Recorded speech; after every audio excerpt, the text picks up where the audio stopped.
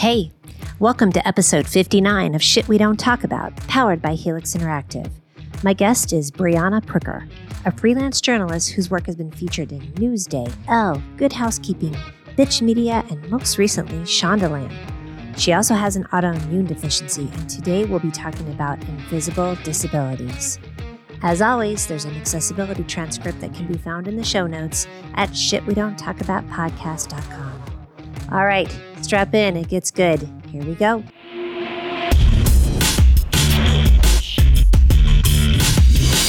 Mia Voss. Hi, Brianna. Hi, Mia.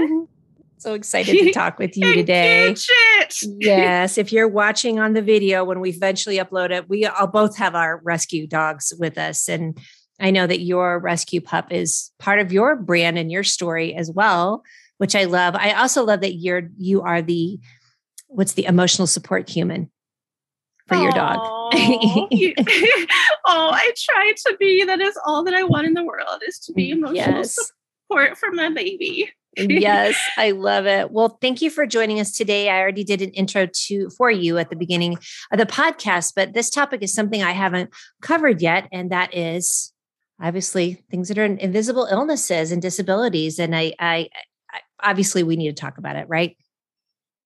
Yeah. Disability. I mean, there's so many disabilities affect 25% of the population, which you don't realize because you don't see disability portrayed very much in the media. And if you do, it's often by someone who's not disabled, so doesn't know the experience. But disabilities run the gamut of so many things. There's visible disabilities and there's invisible disabilities. I happen to have an invisible one. And I pulled this up, actually, I fell down the rabbit hole on one of your articles.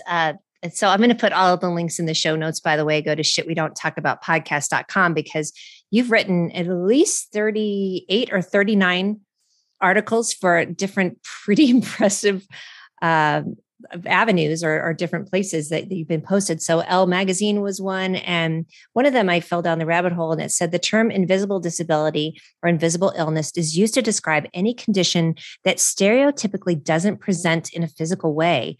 It was previously used for chronic illnesses, but in recent years also been expanded to mental health, gynecological conditions. We could talk forever about that one. And neurodiverse conditions. So lupus, endometriosis, osteoporosis, rheumatoid arthritis, dyspraxia, migraine. I could go on and on, but I just wanted to have that out there because I think the term gets bandied about, but a lot of people don't understand it. Yeah. And it's a little bit weird too that they say that it's illness that doesn't present in a physical way, because that's kind of how it started, because there was hysteria back in ancient Greece, and pretty much women who had any physical ailment that couldn't be easily explained, women were told they were hysterical, that they had hysteria, and that it was all in their head. And the explanation for any physical ailment that affected someone with a uterus was that, oh, your uterus is wandering around your body. It was the wandering womb syndrome. Are you kidding me? Okay, literally. I was this many years old when I just found out that bullshit. Yes, like exactly. It's traveling around your body like a weird... Yes, your womb is literally traveling around your body, which why the hell does anyone think that if your womb is literally traveling, meandering around your body, that wouldn't cause you physical pain? That it's just an emotional thing? If my womb is literally wandering around my body, I think that would be pretty damn painful. Yeah, like my womb is up here in my shoulder, causing me like some big pain. And it's interesting. I did read about that with hysteria in a book called Cassandra Speaks that I'm listening to on Audible, which I highly recommend as well. Basically, Cassandra is the one who could predict the future, knew what was going to happen, but doomed for people to not listen. And I did learn that or part of that about hysteria, but not the traveling womb part. So, oh my goodness, I can see where that's been around for millennia, if not more. Yeah. And multiple sclerosis, which is also an autoimmune disease, which is an invisible illness, so-called invisible illness, was thought to be a form of hysteria back in the day. Wow. So it was just that, oh, you're stressed out. it's like, no, I have MS. My body is literally attacking myself, and it's not all in my head. I'm not crazy. What we now know to be an autoimmune disease, MS, was thought to be just, oh, I'm really stressed out. My room is wandering all around my body, and I just feel so weird right now. But and I say so-called invisible illness because it's not always that you can't see it. It's that, for instance, I'm not using a cane. I'm not in a wheelchair. Oftentimes, it's been a couple of years since I've had to do this, but I used to have to carry memory foam pillows with me everywhere I went. Wow. And so that was the visible part of my disability. But I would take them with me to doctor's appointments because I have vasculitis. So it's an inflammation of the blood vessels. Pretty much my immune system attacks my blood vessels for all sorts of reasons. It happens when it's too hot out. It happens if I'm sitting in one position for too long. It happens if there's any pressure points. So pretty much when I have to go to a doctor appointment where I'd have to sit on really uncomfortable, hard chairs in a waiting room for a really long time and not have my legs propped because it's hard for my legs to dangle because I can't get circulation back to my heart properly. And it's really painful. So anyway, I would bring memory foam pillows to try to sit on the pillows and get the least amount of pressure on my blood vessels as possible. And I would literally have nurses there making fun of me, like, oh, here comes the princess with her memory foam pillows. And it's like, I don't have a cane, but this is what I need to make your office accessible for me. So I shouldn't be being treated as though I'm spoiled and have to have my memory foam Tempur-Pedic pillows with me. It's literally one of the only ways I can survive this appointment without pain. Right. And that, boy, if I ever wanted to punch a nurse, which is not often, that would be one of those times because, oh my gosh, it's just so thoughtless in that sense for one. And then two, which I love one of the articles that you read was talking about not being, women speaking up and not having to be a nice person. And I would think that has to go in with it too of like, hey, no, you know what? Pump your brakes. You don't know what's going on with me. Why don't you take a chance to, second to ask about that, which I have done a podcast on medical gaslighting. And I swear that's got to be in it as well too, because yours also is an invisible disability or illness that I've never heard of it before. Could you tell me the name of it again? I have Sjogren's syndrome, which is, it's crazy the lack of information that is out there because autoimmune diseases affect 50 million people and 75% of them are women. So we have a huge huge gender bias there in terms of medical research, in terms of money going into researching these diseases that primarily affect women. 75% out of 50 million people is a huge number. That is, it's ridiculous when you think about it, because often I'm told that, you say you haven't heard of my disease, but I've been told since I was a kid, I'm still told now how rare my disease is. And yes, it could be thought of as slightly rare, but if you actually look up the numbers, it's really not as rare as doctors are telling me it is. When I go to my support groups on Facebook of other people who have Sjogren's syndrome or who have vasculitis, there are so many people who are experiencing all the things that I've experienced since I was a kid, who doctors tell me, oh, that doesn't happen with what you have. That doesn't happen. But there's like hundreds of thousands of people in my groups that this is happening to.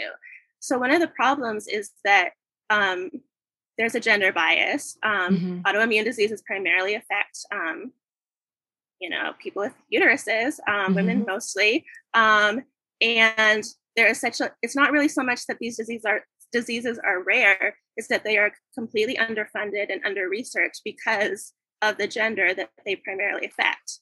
And I would think underdiagnosed as well. Like you just said that you talk with people, this would be interesting. You probably show up that you're talking with people, yes, maybe that specifically know the name of it, but probably more about the symptoms, right? When you're in their groups, and I can't imagine the number of people who are undiagnosed simply based on the fact that they're not believed. They're not believed, and doctors don't know about it. I mean, I'm seeing the supposedly top team of rheumatologists in, Los Angeles right now. But, there are, just like you said, you asked me at the beginning, do you have lupus? I don't, but it's in the same category. And people nowadays are more likely to know what lupus is, or maybe multiple sclerosis or rheumatoid arthritis. Mm-hmm. But Sjogren's syndrome and vasculitis, even, the supposedly top rheumatologists, their focus is on the ones that people know about more nowadays, like lupus, like MS.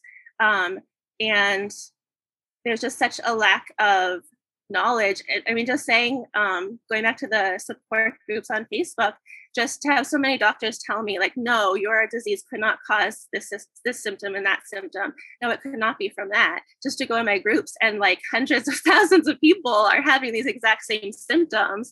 There's a problem there that these supposedly top professionals have no idea that that Sjogren's syndrome could cause this, that vasculitis could cause this. And I always need to add this in when we talk about any kind of biases. Take what we're talking about, and we are two white women. So then you multiply that as Black and brown women and what they go through as well. And I've spoken about this many times on the podcast, and I speak about it frequently in conversations of just take that number and multiply it. And it'll throw you the amount of people who are not believed. And I was reading an article today. It was a woman talking about losing weight. And she said, I kept getting told at the doctor, you just need to lose weight. You just need to lose weight. And so they would never talk to her specifically, or they would listen very briefly to what her symptoms were.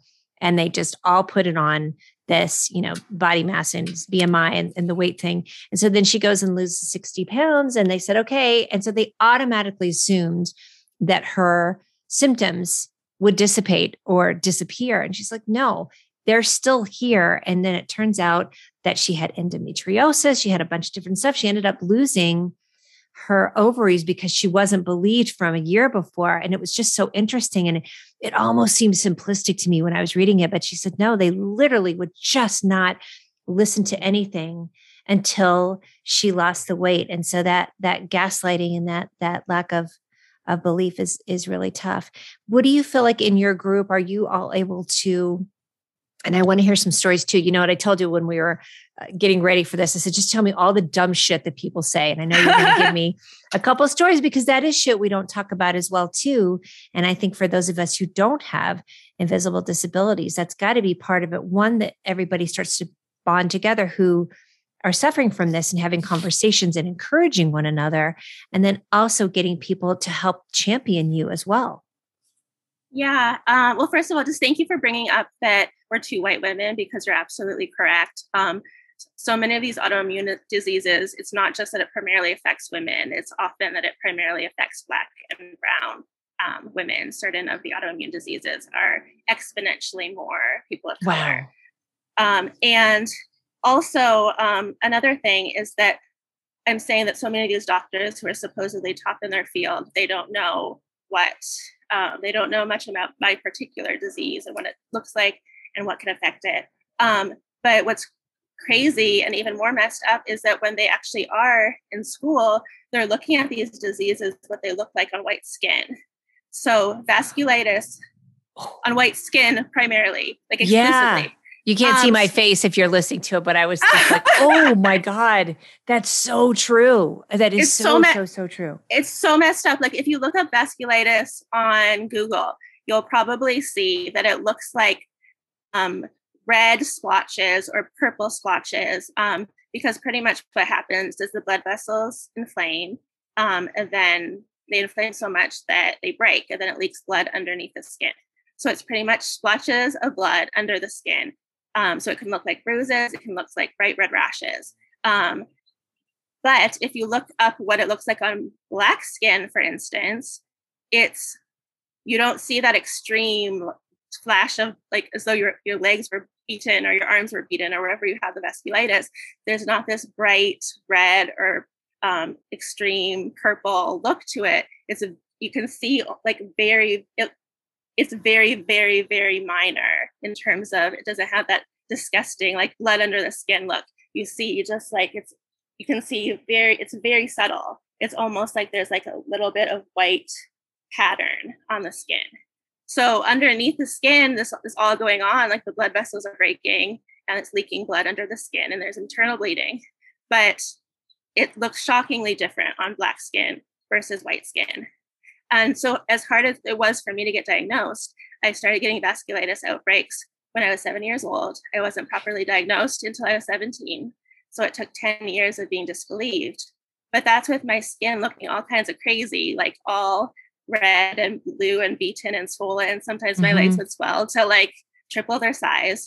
But that's with the way it looks in white skin. So I want to appreciate the fact that you brought up how as much as it's hard for white women to get properly diagnosed, we're not even looking at what these diseases look like on Black women or brown women. Thank you for that. Yeah. We're not looking how it looks differently on different color skins. And that is a gross negligence in our medical system. It really is. That could be a whole entire show as well, because that is something that, and we don't know. I mean, talk about representation. And I did see a post recently and a friend had shared it, of a photograph of a medical photograph of the crosscut of a Black woman. And it was a maternal photo, a photo of her pregnant. And, the woman was just so excited to see something that was a medical picture, a medical description of that. And when you bring that up too, of like, just from the look of it, that it looks different. So, we all need to be aware of that. We can't all rise individually. So talking about that and then helping people champion that and speak up. And it's so hard to do. I just had my annual physical last week, and I just kept reminding myself I had to keep going back in my head of the questions to ask, because here I am, snatch out with this paper gown on, right? And trying to form a thought while I'm trying to hold everything together. And it was really interesting to even be in that, from a healthy perspective. I feel good, and feel that vulnerable. Yeah, it's such a vulnerable position to be in. And it's hard to advocate for yourself no matter what the situation is. I mean, you're just, at a routine physical, and it's an incredibly vulnerable position in every sense of the word to be in. And especially if you're sick, if you're in pain, if you're not feeling well, it's very, very, very difficult to speak up for yourself and to have the conviction to say, this isn't all in my head. Doctors told me, oh, it's just a rash. You're just very allergic to your laundry detergent, or you're very allergic to bug bites. And so I would end up in the emergency room or urgent care over and over again, but I would be told, no, that should just be itchy because it's a rash. It shouldn't be painful. Well, it is painful. I'm telling you it's painful because literally my blood vessels are bursting and I'm getting an internal bleeding under my skin, and that's pretty damn painful. So don't tell me, that it's just a rash and it should be itchy and it's in my head that it's painful. But we can go back to like what you're saying, like shit that people tell you, because I mean, just to be told by doctors that, I'm not in pain when I am in pain. And the story I was going to tell you was I was walking Ivy at the park, my dog Ivy, and a neighbor that I recognized came up with her dog. And, I thought, oh, this is going to be a nice little play date. But she immediately sees that my legs are broken out in vasculitis. And so she's like, oh, what's wrong over there? What's going on? Like, which is, first of all, a very rude way to begin a conversation. Just what's wrong? What's wrong with you? Why do you look so ugly? Like, I know that people are a little off on their game with being social and socializing because of the pandemic, but folks, get your shit together. Oh my God. Seriously. Yes. Get your shit together. But so anyway, well, this is another point too, because when I was in elementary school, throughout college, through at least most of my 20s, my disease was pretty much invisible. I hid it under my clothes. Now I don't. And that's why this woman was like, oh my God, what's wrong with you? Because I would hide it under tight jeans. Wearing anything tight constricts my blood vessels. It makes me break under vasculitis. So I can't wear any tight clothes, but I did because I wanted to look cute and I didn't want anyone to see the the purple and the red splotches and the swollenness under clothes. And so I hid it. It wasn't actually invisible. If you saw it, you might have that reaction, but not actually say it, but have that kind of shock reaction that woman had. But I hid it for a very long time, both with clothes and with just not telling anyone how in pain I was in, because I didn't want to not be taken seriously. But everything I was doing to hide it was literally not just causing me pain in the moment, but causing permanent blood vessel damage. Because every time I get a vasculitis outbreak, and I didn't know this at the time, because doctors don't, as much as doctors know now, back then, 10 years ago, there's so much less they didn't know. So it wasn't like I was purposely hurting myself. I was just trying to not show the world what, looked abnormal. But knowing now what I know, every time I get a vasculitis outbreak, my vessels break. And so the walls of my blood vessels weaken, and it becomes easier and easier each time for me to get a vasculitis outbreak because they become so weak from all the breakage. So I was literally not just hiding it to, appear possibly non-disabled, or I was also literally causing damage to myself. So, I think it was before I turned 30, but my late 20s, I was just like, this is ridiculous. I'm going to take care of myself, my health above all else. I'm going to wear clothes that reveal my legs. I'm going to wear shorts because getting hot is really bad for my vasculitis. It's a trigger. Wearing anything tight is a trigger and will break my vessels. So pretty much I'm just like, I was done with it. I'm going to expose my skin to the world, because that is the least that keeping my skin cool and exposed and wearing loose clothes is the best thing I can do to not get a vasculitis outbreak. So anyway, there was that in the past of trying to hide it. But now, for quite a while, I have stopped doing that. So yes, I go out and I have vasculitis outbreaks all the time. Mostly people don't mention it, but this woman happened to mention it. So she asked what it was. I started to say, oh, I have an autoimmune disease. I have Sjogren's syndrome, and it causes vasculitis. Before I could even explain what that was, oh, I can heal you. I can heal you. She did not tell you about essential oils, did she? That's the thing. Yes, the essential oils and the energy work and the green juices and the acupuncture. It's like literally someone who is in chronic pain, everyday pain that causes brain fog and that affects your ability to think, your ability to do any of the things you love. You are going to literally try anything out there, from, traditional Western medicine to Eastern medicine. And I have tried all of the things, I've tried the acupuncture and the Reiki and the green juices and the herbs and the tonics. And the thing is that there is value in many of these things, but some of them, made it worse. Some of them made it a little bit better. But same thing goes for Western medicine. And it's pretty much, I have this disease, and we need to get rid of the mindset of healing me. There are things that I can do to cope. Whether it's bringing memory foam pillows with me when I'm going to have to sit on a hard surface, whether it is drinking a green juice because it's going to cool me in the moment and I need to stay cool. Or CBD. That's another one. Yeah, CBD. Yeah, like all of these things have value. But even, like people telling me to give my dog CBD because I say how panicked she gets with the fire attack. Fireworks, fire literally attacking her. Yeah. Her poor little system of her nervous system. It's just like, yes, I give her CBD every day, and it's very good for her, and it helps keep her joints good, but it does not do anything for her stress. That's another level of stress. And some dogs, maybe it helps with their stress. For her, it doesn't. But there's just this, I interviewed the author of a book about chronic illness for Bitch Media, Megan O'Rourke. It was called The Invisible Kingdom. And she has lived with invisible illness for so long. And she just says that because our own immune system is attacking ourselves with autoimmune disease, there's this thinking that, since it's our immune system, we must be able to reverse it ourselves. Right. And then the blame is put on the sufferer, as though like, you're not trying hard enough. You're not healing yourself. You're not, doing this this if and you would that. just do this one thing and Just why one haven't you essential been doing... oil, and it's always one more thing. And then you try the thing and that doesn't work. And then there's another thing. And I just really think we need to get away of the thinking that, you know, we should heal ourselves, because it's very maddening, because it makes you feel like you're failing when it doesn't work. Why isn't this essential oil working for me? Why isn't acupuncture just getting rid of my disease? I'm going to reference another one of my episodes that I did recently called The Universe Doesn't Have Your Back.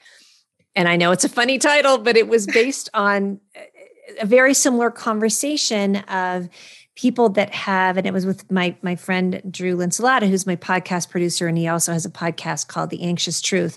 And the point of that being that a lot of this manifest mindset, a lot of it is also rooted in racism, quite frankly, because it's like, oh, if you just, you know, thought of this, you could just kind of, you know, you're getting treated poorly because you don't, you know, thoughts turn to things. That's one. And then there's a lot of privilege that's baked into that. And then the other piece is same thing, similar, is talking to people that have anxiety or OCD or things that are so hard to control. So telling them if they just CBD, did essential oils. And honestly, people just need to stay the fuck out of everybody's business. I'm gonna boil it down for you all. No, that is a perfect way to boil it down. It is. I mean, empathy is beautiful, and empathy and listening and holding space for someone. Tell me about that. And if you wanted to offer and say, you know, I've tried a lot of different things, but quite frankly, we really need to get away from that, because then you have to spend your time explaining to that person and making them feel better about why. And let's face it, a lot of it is based in MLM bullshit. And so it's not based on helping you. It's based on making a fucking sale. Ooh, girl, I forgot to tell you that this is, everybody knows where their headphones from a podcast, but I want to get this emphatic for you on this point of, it's the same thing of this automatic offering. It's offensive, and it's assuming that person has not taken control of their health. And that's not fair. Yeah, it's really not fair. And also, as you're saying, there's so much privilege in that. I mean, I could have bought a house with all of the money that I have spent over the decades since I was a kid, trying all of these things that people tell me to try.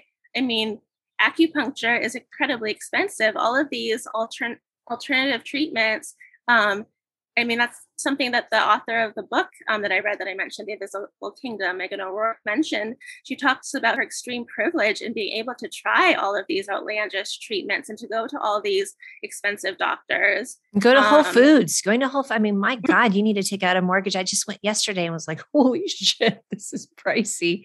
And there's wonderful things, but again, and a lot of, here's the other piece too, a lot of this isn't regulated. Right. So there's claims being made on very expensive things that, yes, if you're in pain, you'll do anything to not be in pain. You really will. You really will. And there's also just such a stigma of being in pain, and, you know, whether you should just fight through the pain or deal with it naturally. I mean, I went until I was 30 years old, and I was repeatedly in and out of the ER and hospitalized. Because I just thought that, I'm going to tough through the pain. That's just what you do. And a doctor offered me morphine, and I was like, oh my God, this is what it's like to not experience a 10 level of pain every second of every day. Why was I torturing myself? Why was I torturing myself all this time? And it's because, you know, doctors are telling me I'm not in pain when I'm telling them I am in pain. And there's this vicious cycle of trying to prove, okay, well, you know, you don't think I'm in pain, so I'll try to do my things and just fight through the pain to prove that I can do it. And it's just the same thing with women trying to be polite, because that's been ingrained on us to be polite. It's also we've been socialized to be okay with being in pain, just like the article I wrote about period pain. Yes, I was just going to bring that up. Oh my gosh. I love that you took on that topic. And it's great. It's crazy how controversial it is, because so many feminists think the idea of taking time off for your period and being paid for that time off is going to make women look weak. And then there's these old school feminists who are like, you know, well, I I suffered terribly for decades, and you should too, basically. Like if you go into the Facebook page of my Good Housekeeping article, it's ridiculous. The amount of trolls, just in terms of like TERFs, that I use inclusive language because not everyone who gets a period is a woman. There's non-binary people. Did that made people all butt hurt? Oh, yes. There's the transphobic comments. And then there's just all these feminists who are just pretty much saying, I suffered horribly. And some of them go on to describe how debilitating their periods were, but they still think that it is, so weak and, we're just so sensitive nowadays. And I just feel I can just hear it. Oh. That argument that I suffered, therefore you should too, is just not the argument that we should be having. It should be, why did I have to suffer? Why, just like me, why did I let myself be in pain and not accept pain medication for almost from 7 to age 30? Why did I do that to myself? And there's so much stigma around, and I know it from being in the cannabis and CBD world for a while, not with an MLM, thank goodness. I'm allergic to MLMs, basically. But, in that world where everybody did kind of try to throw like, oh my God, get off your depression medication, like these really dangerous pieces of advice. And I'm going to read this real quick. I'm going to read you to you. Oh, yeah. This is why some feminists argue that paid time off makes women look weak, that it will result in less women hired, otherizing, I love that, menstruators, and taking us away from our true equality. If parity existed, the special treatment argument might have some validity. Hello. But in a world where equality does not exist, where women are paid 82 cents on the dollar for every dollar earned by men, by the way, that's white women. Let's just Yes, exactly. Yes. Yeah. And we're working in tandem on this and I love it. Why should people who menstruate work through pain just because it's deemed the norm? So that's what I love too, because I see what the problem is. The naysayers are like, we need to focus on bigger picture. If I had to deal with that, like you're not focusing on the right thing. But this last sentence too, of why should people who menstruate work through pain just because it's deemed the norm?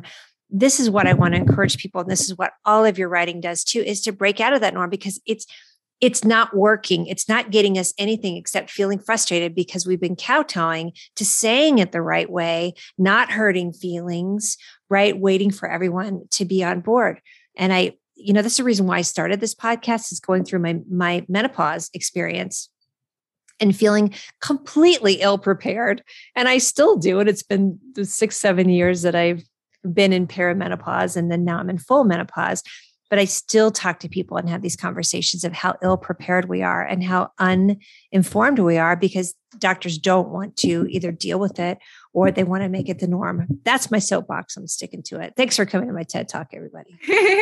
But you're absolutely correct. I don't know if you read an article in the Washington Post that Jennifer Weiss-Wolf, and she had a co-author, but it's all about menopause, and the lack of research is just so wrong. Like you should read the article if you haven't seen gosh, please send it to me. And yes, I'll post the links in all of these links that we're talking about, including the name of the book, including all of the articles that you have written. And I do want to touch on the recent article that you did with the young man who was fired from a job or fired from the play because of they didn't realize he was autistic. So I want to touch on that here in a second, but I bet that article has got it. It's probably make me all fired up, because it's half the population.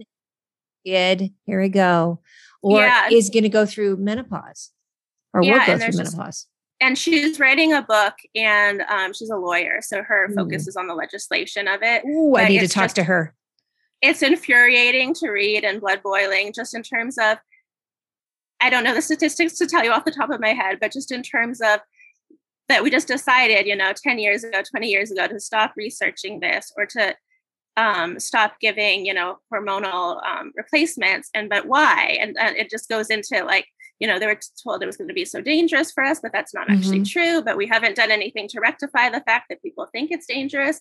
And it's just infuriating. So I just you should read the article because it said, I didn't write it, so I don't have all the facts right in my head, but you need to read it. And it's just such an important topic because it really, it is, because you're going to go through it. I'm going through it. And there's those silos of silence, I like to call it, of, this is what I'm going through, so I'm not going to talk about it. And I've been even having conversations with my mom, who's 82 now, of what her experience was, and even what her experience was being a Catholic woman in the 60s, and then being the oldest of 9 children of a Catholic mother in the Midwest, and what that's all like too. But definitely on the menopause piece, I think that is just such a thing to be discussed, because there's a company, I do hormone replacement therapy pellets now. They're a company called Pellecome. I love them. Please message me if you want information. They're Pellecome. I am not paid to talk about this,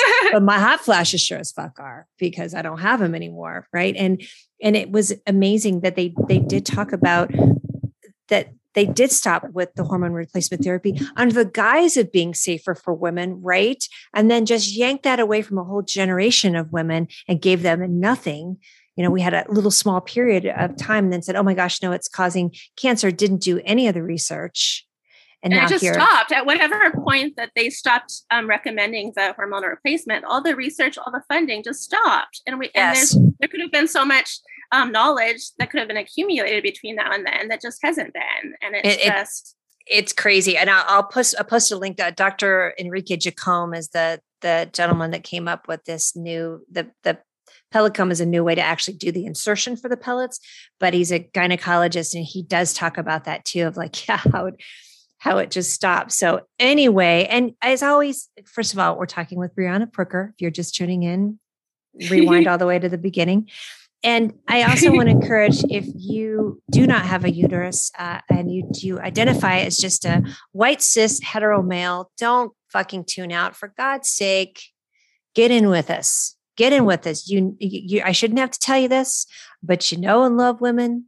So get your shit together. Anywho. Seriously. that is my PSA of the day. And then tell me about the article that you wrote recently with the young man, the actor. Let's talk about that, because that was also a bias. That was, quite frankly, sounded illegal for him to be fired. Well, he wasn't fired. He was not hired. It was me. He was not hired. Okay. It was me who was fired. That was you. I was fired. Yes, sorry about that. Yes. So I used to be an actor, and I was fired from a leading role in a play. People had already bought tickets specifically to see me. There was press coming, but I happened to tell the director that I have an invisible illness, and suddenly I wasn't a person. I was a liability. And casting call went out for my role that very night that I had told her that I have this invisible illness. So I was fired. Mickey Rowe, who is an autistic actor, he's legally blind, autistic actor. He got himself an audition for Broadway to play an autistic character. He's autistic. He's legally blind. He didn't have an agent. He lived in Seattle. But he Googled the casting director. He sent an email. There's a whole long, really cute, charming story of how he got himself an audition to be the lead role in The Curious Incident of the Dog in the Nighttime on Broadway. He made it to the final round of casting. But he talked to me and he said that, I was treated very differently than the couple other actors who were in the final running for this role. He said that the casting and producers director talked to me as though I was maybe in a Make-A-Wish Foundation recipient, that, they wanted to give me an experience of auditioning for Broadway rather than, no, I'm talented. I did the work. I'm here. I'm in the final round of casting. He said that they would just pull him aside and talk to him as though, as though he wasn't really in the running, even though he did get the part on Broadway, but he got the part. He got a glowing review in the New York Times for doing it. he became the first autistic actor to play this autistic role. He did it at Syracuse Stage, and the New York Times reviewed it and got glowing reviews. So obviously he was talented enough to play the part, but he said that, he kept getting pulled aside and having all these very long, exhaustive conversations, which for an autistic person is very draining, to make small chat, to just be chattering rather than actually, auditioning, rather than doing the work that he can do and is talented at doing. But he said that it was like they were trying to make sure he was autistic, but not too autistic, which is very infuriating and very heartbreaking to hear him tell me that. That is heartbreaking. I read his book and I just had to tell his story because it's almost like Broadway wanted to be seen as being inclusive, as having auditioned an actually autistic person. And as long as they say, we auditioned him, he made the final callbacks, yay us, we're checking that diversity box. The show actually closed on Broadway before anything happened with that. But then he was asked to audition for the National Broadway tour. And again, he made the final auditions, but they were double casting the role, and none of the actors were actually autistic or actually disabled. So I wanted to tell his story because it's infuriating, and Broadway really needs to be more inclusive generally. I mean, in terms of race, in terms of gender, in terms of all kinds of inclusivity, but often we don't talk about disability when we talk about diversity, and it just such really a great point, conversation. Brianna. Yes, and because there's that, and it's not a fine line, but they mistook pandering for diversity, right? So they're wasting his time. And what an interesting point. You're right, as far as the process that he had to go to, this aimless chatter just to get it to verify if he is. And that must have just been, I could just feel his energy must have been draining, and it must have been discouraging. That hurts my heart.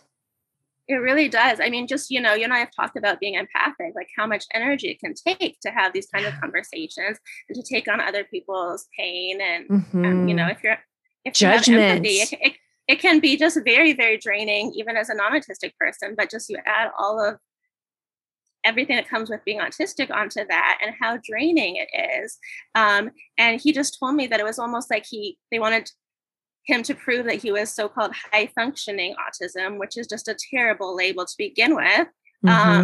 It's just horrible. It's just that you're autistic or you're not autistic, and let's stop putting these judgments on labels, categorizing your disability or your just humanness. It's just really, it's really heartbreaking to hear. Thank you for that reminder. I wanted to write about it. Yes. And thank you for that reminder about that distinction, because I know, and I am constantly learning, there are just labels that we put on things to soften or to pigeonhole people as well. And that's such a great reminder of like using things like that. Oh, but they are XYZ, they are high functioning. Oh, but you can't tell. I mean, the pressure of that kind of thing. I went to this event yesterday. It was this beautiful presentation here in Colorado, and it was it was a mudra presentation. The family were all from India, so that was their dance company. And then it was a very diverse, though. It was just beautiful. And the one thing I loved is there was a young man they brought on stage, had to be about 14 or 15, and he had one of the instructors with him, and I believe that he visually impaired, and the way she held him and his feet were stomping and he was singing, and just that representation of this young man's beautiful voice and message that he had to hear, because I don't believe that he actually spoke that much, but when he heard the singing, I just could not take my eyes off of seeing him be able to express his talent, and that they gave him that space and brought him out there. So that representation piece is so incredibly important. So thank you for bringing that up about him. And we're going to start wrapping up, but I wanted to bring up something that I kind of put together for you that I love. I saw in one of the things that you said, because of chronic illness, you said this in your interview, and I want to post that with the two young ladies talking about the not being nice article that you wrote. Oh, yeah. Oh, in Elle, you all have to read this every age, because these young women are 30 years younger than me. And we're all still learning a lot of the same shit that society is on their bullshit all the time, whether it was before social media or not. But I love that you stated, because of chronic illness, you only write about the things that you care about, because it takes too much energy out of you. And I just want to just tell you how much I appreciate that you've been able to parlay a lot of your pain. And I'll post a link too that I actually interviewed your mom. That's how I didn't realize that we knew each other. I interviewed your mom for another show about like 10 years ago about your childhood. So shout out to your mom. And if you like, we can mention her name or at least her experience. And, they made a Lifetime movie channel out of it. So in addition to what you were going through as a child, I see why it was put on the back burner to figure out about your pain. Yeah. Experience. So. Yeah. And as you say, I only have so much energy in a day. There's only so much writing I can do without being just an unbearable amount of pain. But I do have a voice, and I want to use it for what matters to me and what's most important, whether that's talking about domestic violence or chronic illness, chronic pain, disability, gender. Obviously, let's run the gambit today. Yes. And that's because I write about, there's quite a few things I'm passionate about, but yes, I only really want to, because I do devote so much time and energy to these things. It's not just an easy piece that I'm going to write off quickly. I want to do all the research and talk to all the people and make sure that I'm talking to a diverse group of people. So it takes a lot of energy, but it does. I want to write about the things I care about. So I pick and choose very carefully. Yes. And I was working out and listening to that. And I literally stopped and ran over to my computer and wrote down that really struck me. And I just think that's so beautiful that you've like I said, parlayed that into using your voice, and then using your voice carefully. And when you do speak, you really, really mean it. And I love that you cover women in media, theater, arts, accessibility, gender bias in medicine, health, chronic pain, disability, feminism, domestic violence, gender, female leaders, and politics. So we're going to post some links to that. You just finished an article for Shondaland as well. I mean, you're in it. It came out today. It was very exciting. I never know when it's going to come out, and it came out today. So it was very exciting. I interviewed Broadway star Ali Stroker, who was the first person in a wheelchair to appear on Broadway. Then she made history once again by becoming the first person in a wheelchair to win the Tony Award. She won for playing Ado Annie in Oklahoma. And I talked to her for Shondaland about a children's book that she wrote called Allie and the Sea Stars. And it's about a girl with a disability who puts on a play on the beach with her friends. And so it's giving disability visibility in her book. And then obviously by her being on stage, it's giving disability visibility to people who, haven't seen themselves on stage or haven't seen themselves represented in a book. Which I love, you giving disability visibility. That is fabulous. And by the way, thanks for the grace. And I mixed up that story there a little bit ago. If you're like, no, that was me that got fired. I was the one who got fired.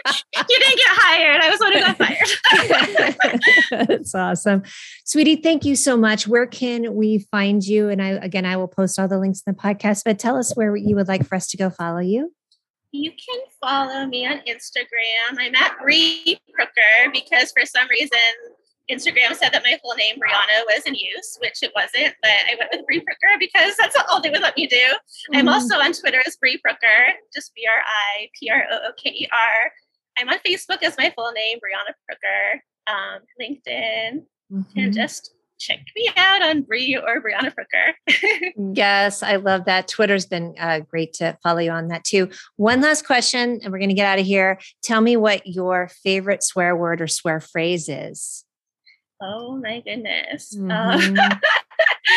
I mean, I don't just one swear phrases like very, very often. So when I do, it's like very serious. Just kind of the thing of like, I don't write very many articles a year, but when I write about it, it's something important. So I would say probably fuck off. It would be my favorite.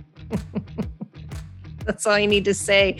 And when you say it, you really, really, really, really mean it. Yes, exactly. All right, honey. Thank you for joining us today and sharing all your good info. I so appreciate you. Thank you. I so appreciate you too. I'm so grateful that we got to chat and discuss all of these really important things. I love serendipity. Thank you, sweetie. Thank you very much, Mia. Take care. Take care. You will definitely want to follow Brianna and check out her writing. All the links are in the show notes at shitwedon'ttalkaboutpodcast.com. If you like this episode, please subscribe and leave a review, especially if it's a good one.